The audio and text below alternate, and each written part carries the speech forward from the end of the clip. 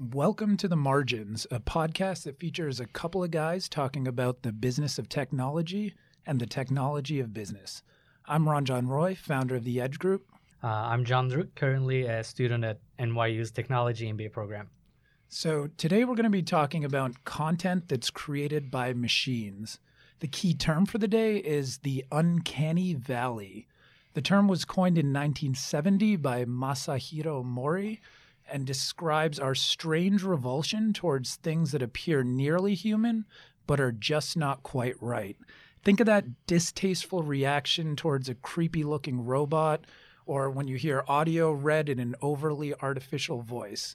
So this is becoming a significant part of our lives as we welcome Alexa and voice assistants into our homes, start encountering AI-generated articles and videos in our news feeds, and of course, the robots. Always the robots.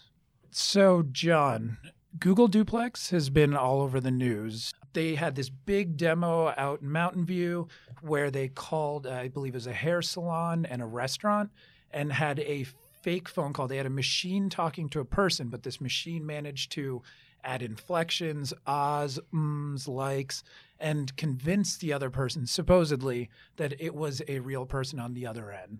So as an engineer, what makes Google Duplex interesting to you? And then also, and potentially more importantly, is it even real or possible right now? Okay, so you have two questions. What does it mean to you as an engineer, and is it real? So I'll start with the second one. Is it real and or possible? So there has been some kind of debate about this. There was like an Axios story, and then John Gruber of the Daring Fireball have been all about this. So the main crux of the suspicion is that people are worried. For example, the Axios believe that the conversation did not actually take place as it was like presented, right? So what they did was they called actually a couple of hair salons and restaurants, and they noticed that people always answer with, hi, this is like Mike's place. It's like, hi, this is like Julia Hair Salon. And like those things are missing in the conversation. So, hey, like what was presented was not real. I've listened to, even before all this was like announced, Google has been pretty public about the capabilities of their text-to-speech technology. And like that stuff has been incredibly real for years. The other part, like whether or not a human and robot can interact this way, like can it like carry over like context? Or can it like handle the edge case? That all sounds hard, but like not impossible. Going back to it, I do think that it was real in the sense that we have technology that is there. Is it possible? I think what is presented at like these demos are not real. Like the famous cases, like when Steve Jobs introduced the iPhone, they had all these like tricks that they played. They had these like very scripted demos where like he had to tap on a certain thing because otherwise it would crash. What makes is like interesting, like obviously there are like multiple things. Like I was not as impressed about the like the voice part as I was about how it just seemed to be able to handle like a conversation in a like a natural way. Of what I mean that is like like the person, like the hair salon case, like the person asks, seems like a very question that I would not have expected, and like the thing like handles it very properly. So I think that part of it is quite interesting, and like now that Google at least like feels comfortable, they're like, hey, like we can demo this. As soon as like if they can like demo this, they must have a way to kind of like they must have planned to like deploy this on like the production scale, not on the voice side, but actually like on the conversation side. What I would kind of like make people maybe like think about this is like these technology companies make these things sound really far-fetched. To some sense, it's true. Like this is not technology that's like widely available today, but how fast these things kind of become publicly available is also uncanny. Speaking, keeping on with our terms, what I mean by that is, like what is this like amazing technology today, only available to Google, only available to like a couple of companies, I suspect will become just like some library that you download to your application, right? At least, the voice generation part will become much available to like some guy who wants to use like a code from like GitHub. It is kind of like worthwhile to think about like this stuff that seems like really hard right now will become trivial 5 years from today. And then, like into my engineer mind, it just makes me think, man, like 5 years from today, if I can just like import that text-to-speech library, like what cool stuff I could do. But obviously, there are other like downsides. So what are those downsides? I mean, that would fundamentally change some large percentage of conversations that are had on a day-to-day basis. I mean, obviously customer service is kind of the easy one that everyone thinks about, but how many different types of human-to-human conversations would that replace? Like I'm in like two minds about it. This definitely replaces like very cumbersome stuff that like no one likes to have. Let's like take the case of like a restaurant. There are a lot of places that do not have like open table integration. You can't like book a place to your like phone. Like you actually have to call someone because like they do not want like random people to just like come in and like do this. So Google is kind of like sidestepping those people, right? They're kind of bringing those people to the digital worlds, like dragging them kicking and screaming to the digital world. But the other part of it is, like I do actually have a cognitive science degree rather than a computer science degree, even though I worked as a software engineer. And like one thing that you always kind of hear about is humans are really kind of like good at these like picking up these like signals. Like these are, like you're talking to someone, like someone's like not listening to you, or like someone changes their tone. You're really good at like picking up these signals. But part of it is that you actually develop those skills over time. Like think about the case that where you are replacing a lot of the human conversation with these sort of like auto-generated conversation. Like when I was like listening to the demo, like my first impression is like, whoa, that's so cool. But then you kind of like feel like slight like tingling in the back of your head. It's like, man, it's probably not nice to trick someone that you are actually a robot rather than a human. I would kind of just like end with I'm slightly more interested and or worried about like how it kind of like changes like regular human conversations and like how it changes like the regular social like personal dynamics. On that, our household, we've had the Echo since 2014, right when it came out. And now we're at the point that first thing when we wake up, ask, what's the weather going to be like today? Even what time is it? We don't even have clocks up in the house anymore. We just ask Alexa, what time is it, over and over again. And I've noticed my wife and me both, we speak to Alexa as though it's a human. I mean, we ask, even though it's structured questions, the way we approach it is in a very human fashion. We have a 1.5-year-old daughter who's not really speaking that much yet, but anytime we say Alexa, she looks right over at the speaker. And I definitely am very curious to see how it will affect her. But like, will kids be able to tell the difference between a machine and a human? Will they care at all if there's a difference? Will they care? I don't think so. I do not think they care. I think you always like hear about like the kids are mean, right? Because like they like young kids, like they do not really have the sense that other people are also humans with like feelings, emotions, all that stuff. Like those are kind of like skills and or abilities that you develop over time. Like some of it is probably like your brain like develops, you kind of understand it. Some of it is actually taught to you. So I do not think your kid understands the difference at this age. I'm not a child development expert, but I do not think they probably understand the difference whether or not there's a person on the other side of it or is a person inside it. For all she cares, right? There's like a genie inside that Alexa thing. I don't know if you caught the announcement where enough people were worried about the fact that Alexa and Google Assistant was teaching their kids to be just like not be kind, because you don't have to say please do these things, right? And like this bubbled up as enough of a concern that like I think Alexa actually has a mode where it will only respond if it recognizes if it's a kid, and like you have to say please. I mean, it is kind of still like, I don't want to become like too like tech lashy. It is still kind of like worries me that like now you have to say please rather than actually humanizing what that please represents. So where do you see something like Google Duplex? What positive changes do you think it's going to bring to? I think there's part of me that feels like if this is some like labor that no one wants to do, it is okay to automate this to a certain extent, right? So for example, a lot of the call centers, so I used to work at Uber. One of the things that I kind of like worked with is customer support tickets is like a big expense, right? So for example, there are a lot of also cases where people just like complain that the Uber showed them $9.10 and it cost them like $9.30. Okay, like then someone creates a support ticket.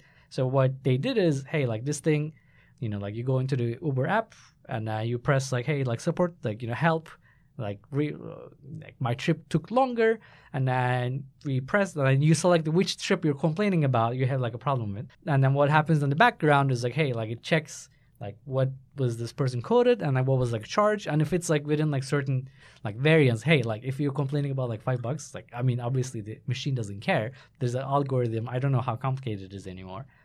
This is to some degree not as different than Google duplexes, right? Like we're just kind of like bringing what was like analog into the digital world, and then like I kind of like mentioned like analog digital divide. So what like Google does is, hey, like you guys do not have the APIs. Like one way to look at it is like, hey, we'll build it for you. Now people can like book tickets or book appointments, book restaurants, whatever, without you doing anything. This is the positive view. And the other person's like, well, if you don't want to do it, like we'll do it for you, like kicking and screaming.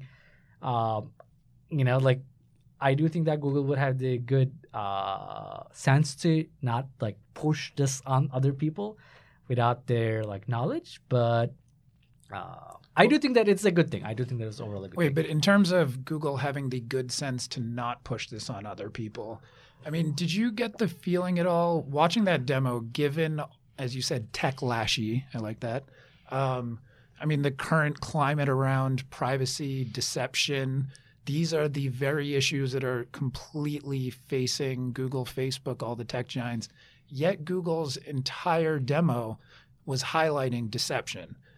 What were they thinking? Are they just missing this completely? Are they going? I mean, I know they came out and already said that they're going to now have a disclaimer for every, any kind of interaction to notify you that you will be talking to a robot. But what were they thinking? Yeah, good question. I don't know. Were they thinking? I mean, that's mean. I shouldn't say that. But I mean, like obviously, like hindsight is like 20/20. So I'm sure like our listeners know that too.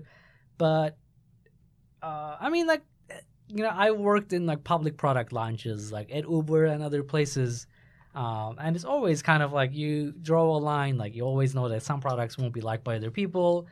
But I do think some products won't be liked by other people. Like how do we launch this? And like there have been launches that have been part of that didn't go well. Well, I mean, like how to put this like kindly. For example, there was this like discussion about when Uber was like changing the way how it's used like location information, right? So like kind of going into technical, there were like 3 ways that Uber app like keeps track of the rider's location, right? Like one is like always, like as long as you have the app installed and like gave the permission once, the app has the ability to check your location. So that's option 1. Wait, sorry. I mean, so like so like on the iOS level, right? Yeah. So iOS used to give apps 3 levels. Like one is always, one is never, and the third is only when using the app, right? So like for example, you can imagine like for Foursquare, like always could kind of make sense, right? Like they kind of want to know where you are at all times, or for like Find My Friends or like app for your kid, like you do think. So never also kind of makes sense. It's like you just don't want Uber to know, or any app. So while using the app is like what I just felt like most people were like more comfortable with, right? So what happened was like Uber was like removing the option only while using the app, right? So I do not think we handled that well. I do not think that we kind of like made the case that always is a better option for users. So the argument was that, for example, like Uber wanted to kind of like keep track not of like any time where you are, but like like for example, you request a ride and then like the car is like coming, like, hey, are you actually like making your way to the ride, right? Because like Uber's business is not only like keeping the riders happy, keeping the drivers happy, right? So that's like one argument. There are also like arguments about like a lot of people, like the whole point of like Uber is like, for example, I saw this in Turkey often. A lot of riders like Uber because they are tracked, right? If you're like a woman, like you just do not want, like you just feel more comfortable when you know that this thing keeps track of your location, so that like if something bad happens, like there's a record of it, or the fact that everyone knows that it's being tracked is like discourages people from like being like bad actors, right?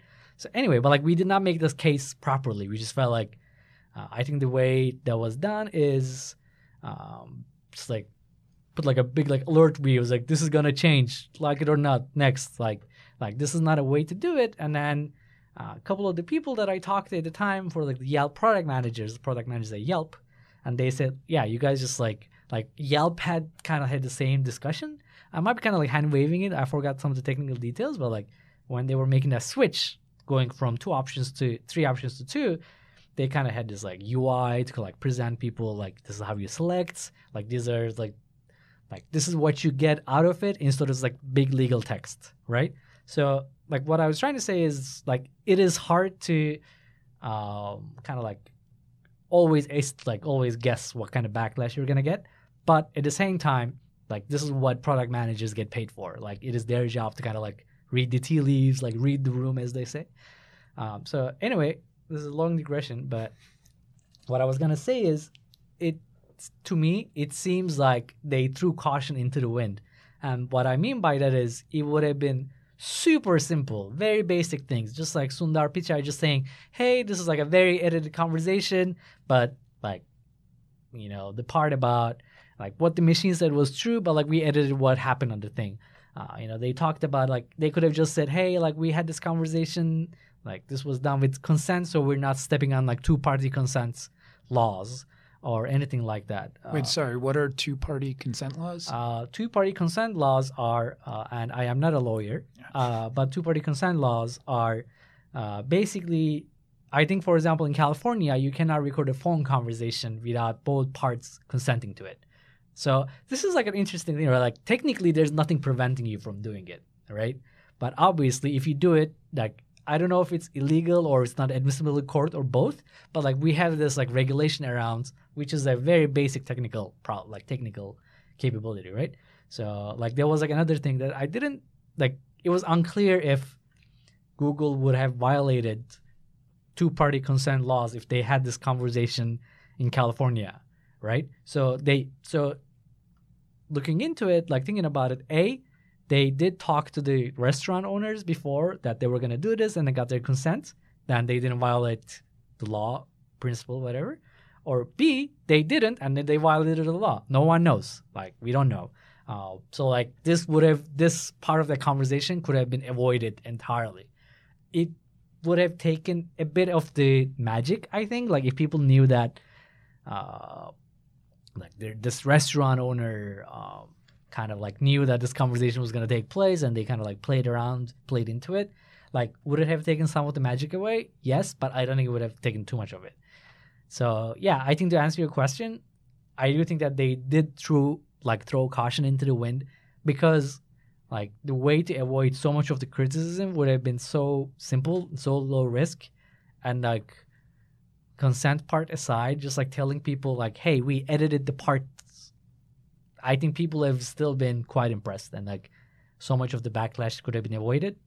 I don't know how much of the backlash changed their plans. I do think that the problems with it are so obvious, and like, I'm kind of being generous to Google here. The problems with this thing are so obvious that they would not have missed a lot of the problems, but like at least like all the drama, like Axios, John Gruber stuff could have been easily avoided. Wait, so one thing, going back, the question of is it real or possible?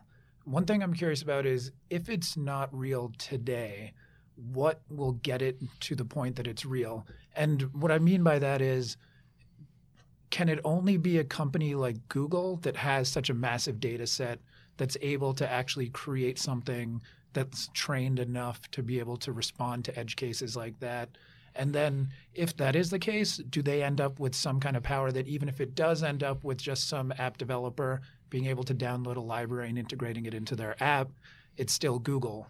It's still, I mean, you have to pay Google, submit your data to Google.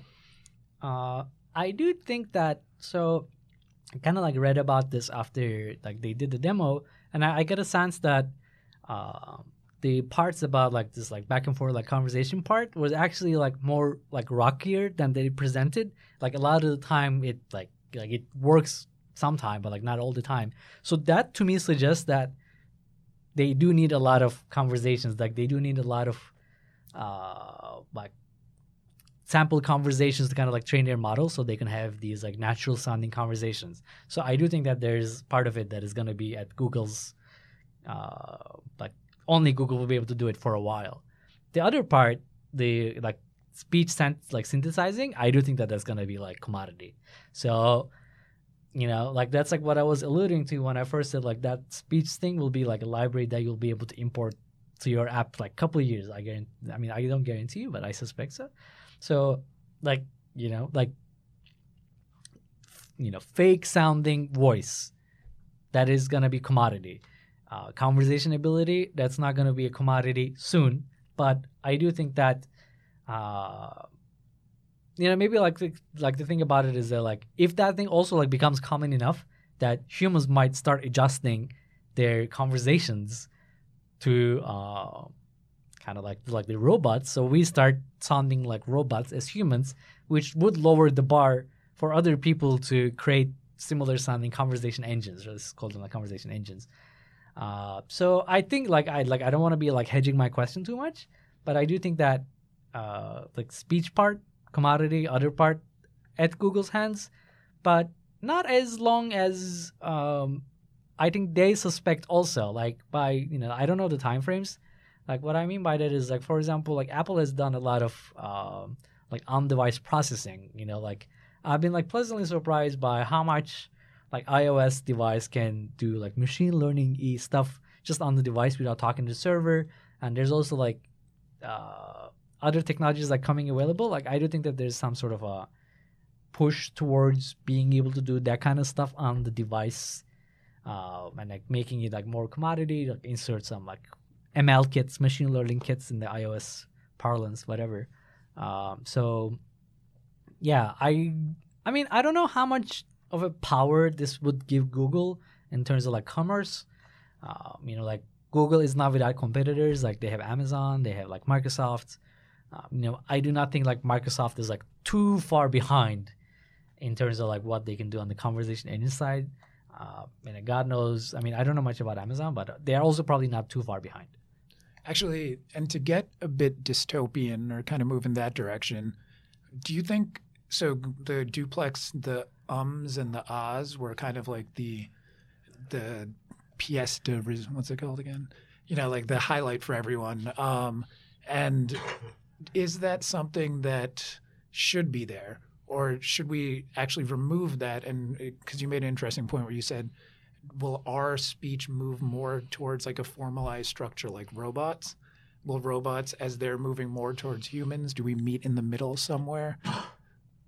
I suspect so. I do think that they were kind of like converging into this like more robotic than we talk, and then probably more humanistic than the computers that we used to have it.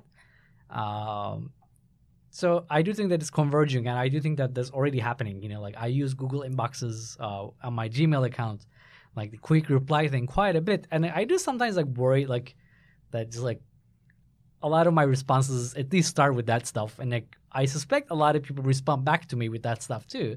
So maybe it's not, this is like merging, right? We're not like replacing, we're just like adding capability. That's like the positive way of looking at it, since we're doing MBAs now. Yeah, I still find it weird on Inbox Compose when they add exclamation points as though that they're trying to bring some kind of levity or light to your email. Yeah. Bring So, personality. it's, yeah, I mean, but at the same time, it's useful. Like when I started using it, like when I first thought about it, it's like, oh, this is such a hack. And then I found so many emails that it just worked with. I just started using it. Maybe I'm just kind of not worrying about the downsides of it too much. I should say that like I do have multiple email accounts, and like my Gmail, the public one, is slightly more like public. Like I obviously keep that email like secure as possible, but I do have another personal email that I do some of my more personal stuff on. Anyways, kind of going back to it, like should it used as ums and whatever, like the filler sounds, I do think that they should. Like it does kind of help that other person on the other side feel more comfortable talking, I think. So that is also important, right? Like the fact that this like conversation is happening, like it's between like robot and a human. I do think that it's like robot's responsibility to kind of keep the human happy, But let's. Why are you laughing? That's true, right? Like It's the robot's responsibility to keep the human happy. Well, it's the human who designed the robot's responsibility to kind of keep it all, like comfortable, right? Like, I do think like the person who's taking the appointment would be able to do it if the robot sounded, "Hi, I'm Mark," whatever. Like, should it be duplicitous? Should it act? Is duplicitous the right word? Yeah, it's duplex. Interesting. Like, should it actually go out of its way to like conceal its identity?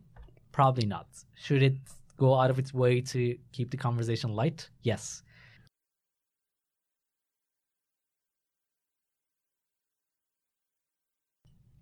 So, Ranjan, you work in media. You have like a newsletter generating company, and then you're like the business person in this podcast. So, here's my question. Should we be creating machines and artificial intelligence to create like media content? So as this podcast is called The Margins, let me start by talking about margins and profitability. I think that's what drives a lot of the conversation. Okay, I'm going to run a concept by you. I've been trying to flesh out a little bit. So again, our company, we generate newsletters for clients. We also have experimented a lot with using AI and machine learning to generate content. The other day at a conference, this lady, she reads one of our newsletters, is a big fan, and said, I would love a feature where you could actually have a robot or something read out loud the newsletter. Just something automated that would allow me to listen to the newsletter.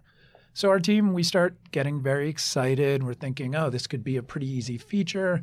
We had been playing with Amazon Polly, which is their text-to-speech API. And we're like, oh, we can just plug this in, take the text from the newsletter and have it output and be read aloud.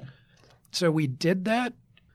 It worked. I mean, it's one of those things where it was functional, but it was a crappy product. Like I would never waste 10 minutes of my day listening to it.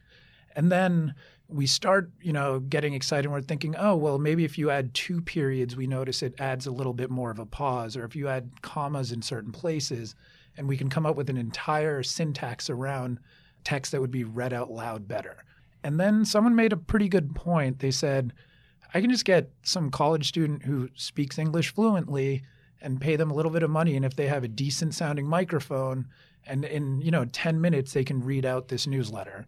And that would be an infinitely better product or more engaging or interesting thing than that robotically generated product. This had me thinking about the idea, okay, I'm going to call it the marginal return on human input.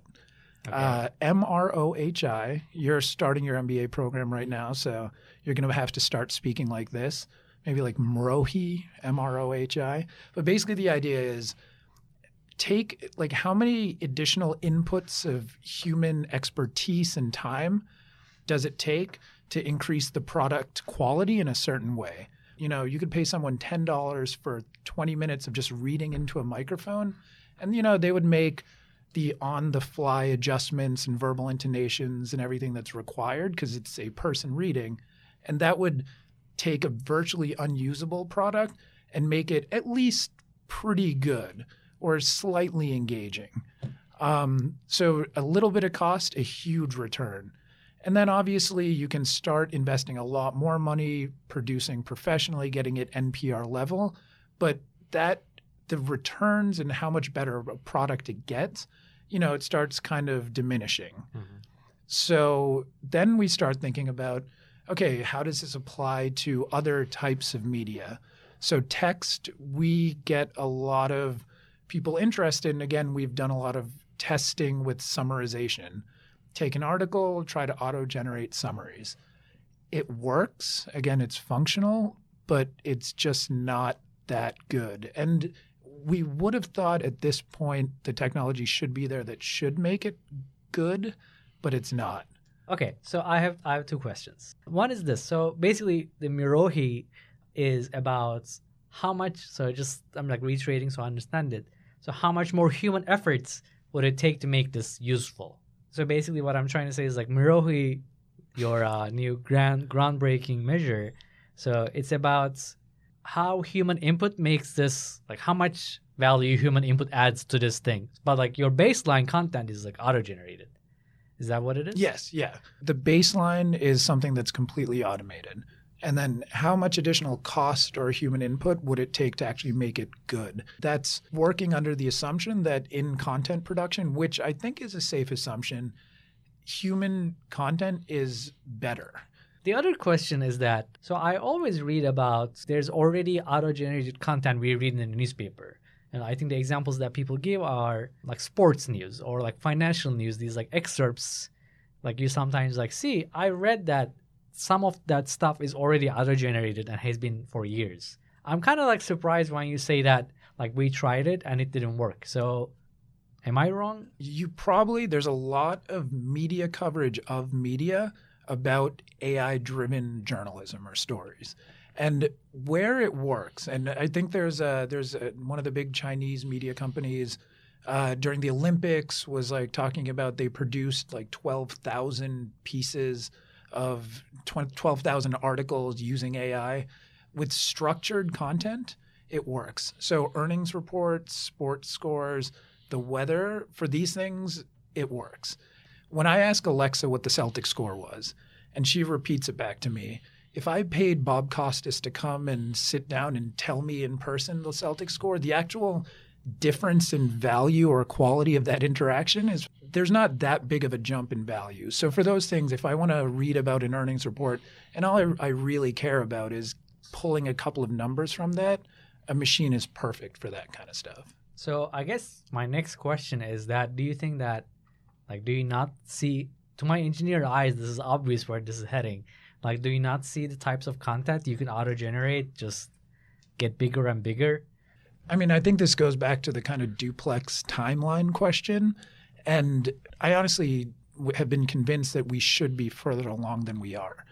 But all the text ever written has already been available pretty easily for Google to train their NLP and their summarization technologies. It's still not creating actually, thoughtful, engaging, original insights and text. Again, structured data, it works fine. Okay, well, maybe I'm sort of skeptical that it hasn't advanced as much. I do suspect that like it works better in like short stuff. I do work like I've never actually tried it with like long form text, so maybe that's like where it kind of like sort of breaks. But I do think that technology is coming along. Well, I mean, I think it's coming in time, and I think every media executive obviously is praying it comes soon because obviously that just means lower cost for them. Yeah. I mean, you're a media executive, right? Executive, loose term. The positive spin on this is this, if you take out all the mundane rote work, that kind of stuff should be able to be done by a machine and should get better and better at even understanding. Because, Google has Google Clips and their AI, and it does a pretty good job if you use Google Photos at pulling out what is a good photo. So all that kind of like manual, laborious work should be replaced, which ideally would free up creative people to actually be able to do creative things. That's obviously the bull case. While thinking about this like podcast and talking to people around us, like one thing that I like on a meta level that worries me slightly, look at how much we talk about like a single company, like Google, YouTube, Duplex. But maybe what we should be slightly worried about is so much of the advancements in technology kind of like being concentrated by like a couple of companies, A, couple US companies, B, couple companies in California, and like C, couple companies that actually have like similar cultures too. And then now we have these like all these like content generated and or like mediated by like AIs developed in like California. What does that mean for the global like cultural diversity? That's like something to keep in mind. But like I don't think we should kind of like separate out the ethics into like, or let's discuss the technologies and have an ethics afterthought. Like I think like ethics should be like woven into these like discussions like early on. Let's kind of like talk about the another like business side of things. So this like whole weird industry of auto-generated YouTube videos. Like, do you know what I'm talking about? I don't know if you've ever come across, like the other day actually I searched, there's a new episode of Westworld. There was this incredible scene at the end where they actually do this like Asian music cover of a Wu-Tang song, Cream. And so I go to look up because I was basically just looking for that clip. The top result was this weird dystopian. It's reading out a news article from another source. I don't know, just some like mainstream news article. And then using the text, it pulls stock images and then creates this like 2-minute video of a news article that is crap. I mean, it makes sense. You can churn out hundreds and hundreds of those videos. That one, when I searched Westworld Wu-Tang, was the #1 search result. They're getting some ad revenue out of that. And this is where it's interesting because like ethics should not be an afterthought. But I also think in technology conversations, business model should not be an afterthought. And that's where we get screwed a lot of the time, is that why would someone not do that on YouTube the way it's built? There was this article called Something is Wrong on the Internet by James Bridle. He got really dug into this weird, scary genre of videos that are AI generated and geared towards kids. And what they do is they take whatever the top search terms are. So there's one, it basically took like Ella from Frozen, Peppa Pig, the Paw Patrol. I now have a 1.5-year-old kid, so I'm starting to learn about these things. Mashes all the characters into one video. And so it gets up very high in the search results, but then it has them all slaughtered at the end. That is obviously not the innocent side, but there's more and more of that content coming into this as well. So your argument, if I'm hearing this correctly, is that YouTube's business model, where they kind of like basically make any, they don't really have a preference for content, so they just want content at all costs. So their business model encourages creation of this kind of like cheap content. Tying back to our podcast, The Margins. There was actually, I don't know if you read, like Hunter Walk, who is a VC. He had a blog post about like so much of the problems, like the techlash, like fake news and stuff, can be maybe attributable to these companies' addiction to like the high margins. All they do is just like host this content and like serve ads against this. There's like no fixed cost they can allocate over like billions of users. There's practically no like variable costs to like uploading a video. So maybe like switch gears just a bit. I was reading the other day that, for example, like Stranger Things. Have you watched it on Netflix? Yeah. Did you like it? Loved it. Okay. I loved it too. Like Stranger Things checks the boxes of people like us, like millennials, so well, right? And like this is not like hidden, right? Like when House of Cards came about, like Netflix was coming out and saying, hey, like we just looked at what kind of stuff people really liked, and then we just like called up Sony and they said that, hey, we need like a political thriller. It needs to have this. Do you see where I'm going with this? But so that's good. That's, using data and data science and understanding to actually improve an end product. I'm sure there was some truth to it that they didn't have to experiment as much because they're able to understand what people wanted already. But if it creates a beautiful, incredible, engaging show, I think that's a good thing. But also remember, there's a lot of bad Netflix shows coming out. So, I don't know, like there's more and more. And I understand their entire strategy right now is kind of investing a ton, seeing what sticks, but which is also a reminder that yes, House of Cards was data driven. But do you remember what their first show was? It was Swedish. It was one of the guys from The Sopranos based in Sweden. No one remembers that. That was the first show that came out, and they had all the data before that as well. When the data works, it's a great story, but we're not at the point where the data always works. Okay. I just wonder if Netflix left some money on the table with House of Cards. What I mean by that is, like House of Cards, like super high production value. Don't you think that they could have had a scripted show that is basically hits all the the check boxes House of Cards hits, but like not as good? But so this is exactly my point, is that it would not have been House of Cards without that.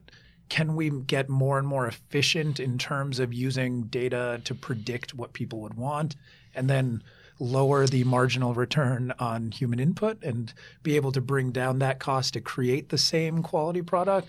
I think we should be moving in that direction. Yeah. But again, it couldn't have been completely automatic without Kevin Spacey and Robin Wright Penn and all these like incredible actors and that production value. It would not have been the same.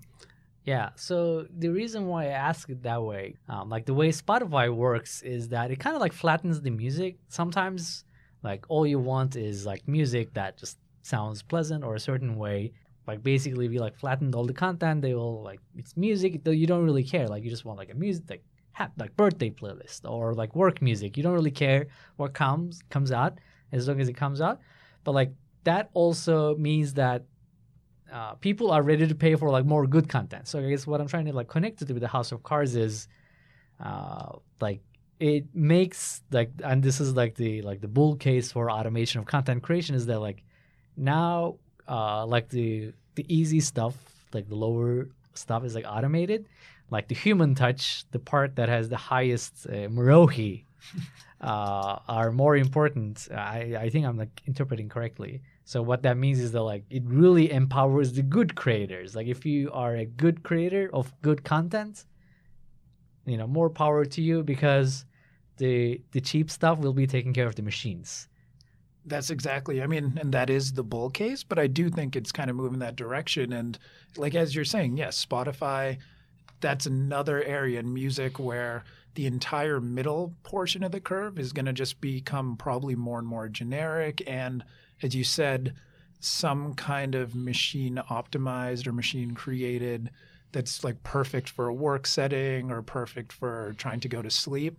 I think what we're talking about here is there's AI created content and then there's data informed content. Okay. What I mean by that is it's just, again, it's House of Cards. It's using technology to help you create something better.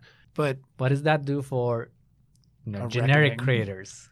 Just creators who create contents are not expecting to make like billions out of it, but like make a living. It just seems like their lives would be harder now. Well, I think that's exactly where the problem is, and that for so many of these kind of things, you will have to be great. Otherwise, there's just no work. The automation will happen on the lower end of the spectrum, and things like web copy or writing a press release will get optimized or automated. That's the way things will go. And I do think there are certainly impacts and issues that are going to kind of arise from that. The skills that you need to learn are different. And the skills, especially someone going into media, are very different. And like it's not just being able to write words. Again, it's using technology to make you better and give you an advantage, I think becomes a lot more important right now. At some point, the ethical issues we discussed kind of tie into the labor issues when like so much labor is at stake. It is an ethical problem. And that, you like at some point, you imagine like people talk about like coal politics because the coal jobs are going away. Creator jobs are going away. Like what is going to be the Spotify politics? I don't know how many people, are in the creative endeavors. Well, I like that, the Spotify politics. But I mean, the music industry has been seeing that for a long time now. But I think you did make an interesting point that I hadn't really been incorporating music into this whole thought process before. But yeah, on the lower end, the kind of filler music probably moves to completely automated. And there's, I'm guessing, been a good amount of money and work even in that side of the equation that will get automated. Yeah. My point tying coal politics / Spotify politics was rather that these kind of stuff have like, second order, third order effects, right? Like moving coal jobs to India and China, like gave to certain kind of behaviors, right? And then the idea is that like when we automate and all that, like when we automate, we AIify, mediates content via machine learning and everything. Like there's going to be like other effects too. And it'd probably be good to have those effects in mind, not just like go at it at all costs.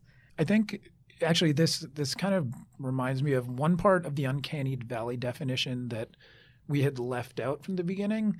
And when we get to that point where upheaval becomes more of an issue, is so the Uncanny Valley, it's a valley, it's a trough, it's the bad part of things. It's when robots do not appear like humans and there's something slightly off about them. But then like the original kind of graph that was created, there's an uptick. Things move to the point where the robot's likeness of as humans actually becomes identical or non-identifiable. And yeah, I mean, I guess that's kind of where it seems, at least you think we're headed, right? So, I mean, I think on the perception side, that's where we're headed. But what it means for like economy, labor, and everything else, I think those are still up in the air. So, yeah, I mean, I think that's a kind of a good spot to kind of end this conversation. But it's been interesting. It's been interesting to hear about your take on a media side of things, and I hope I provided some good thoughts on the technology side of things. Certainly. All right. Thank you very much.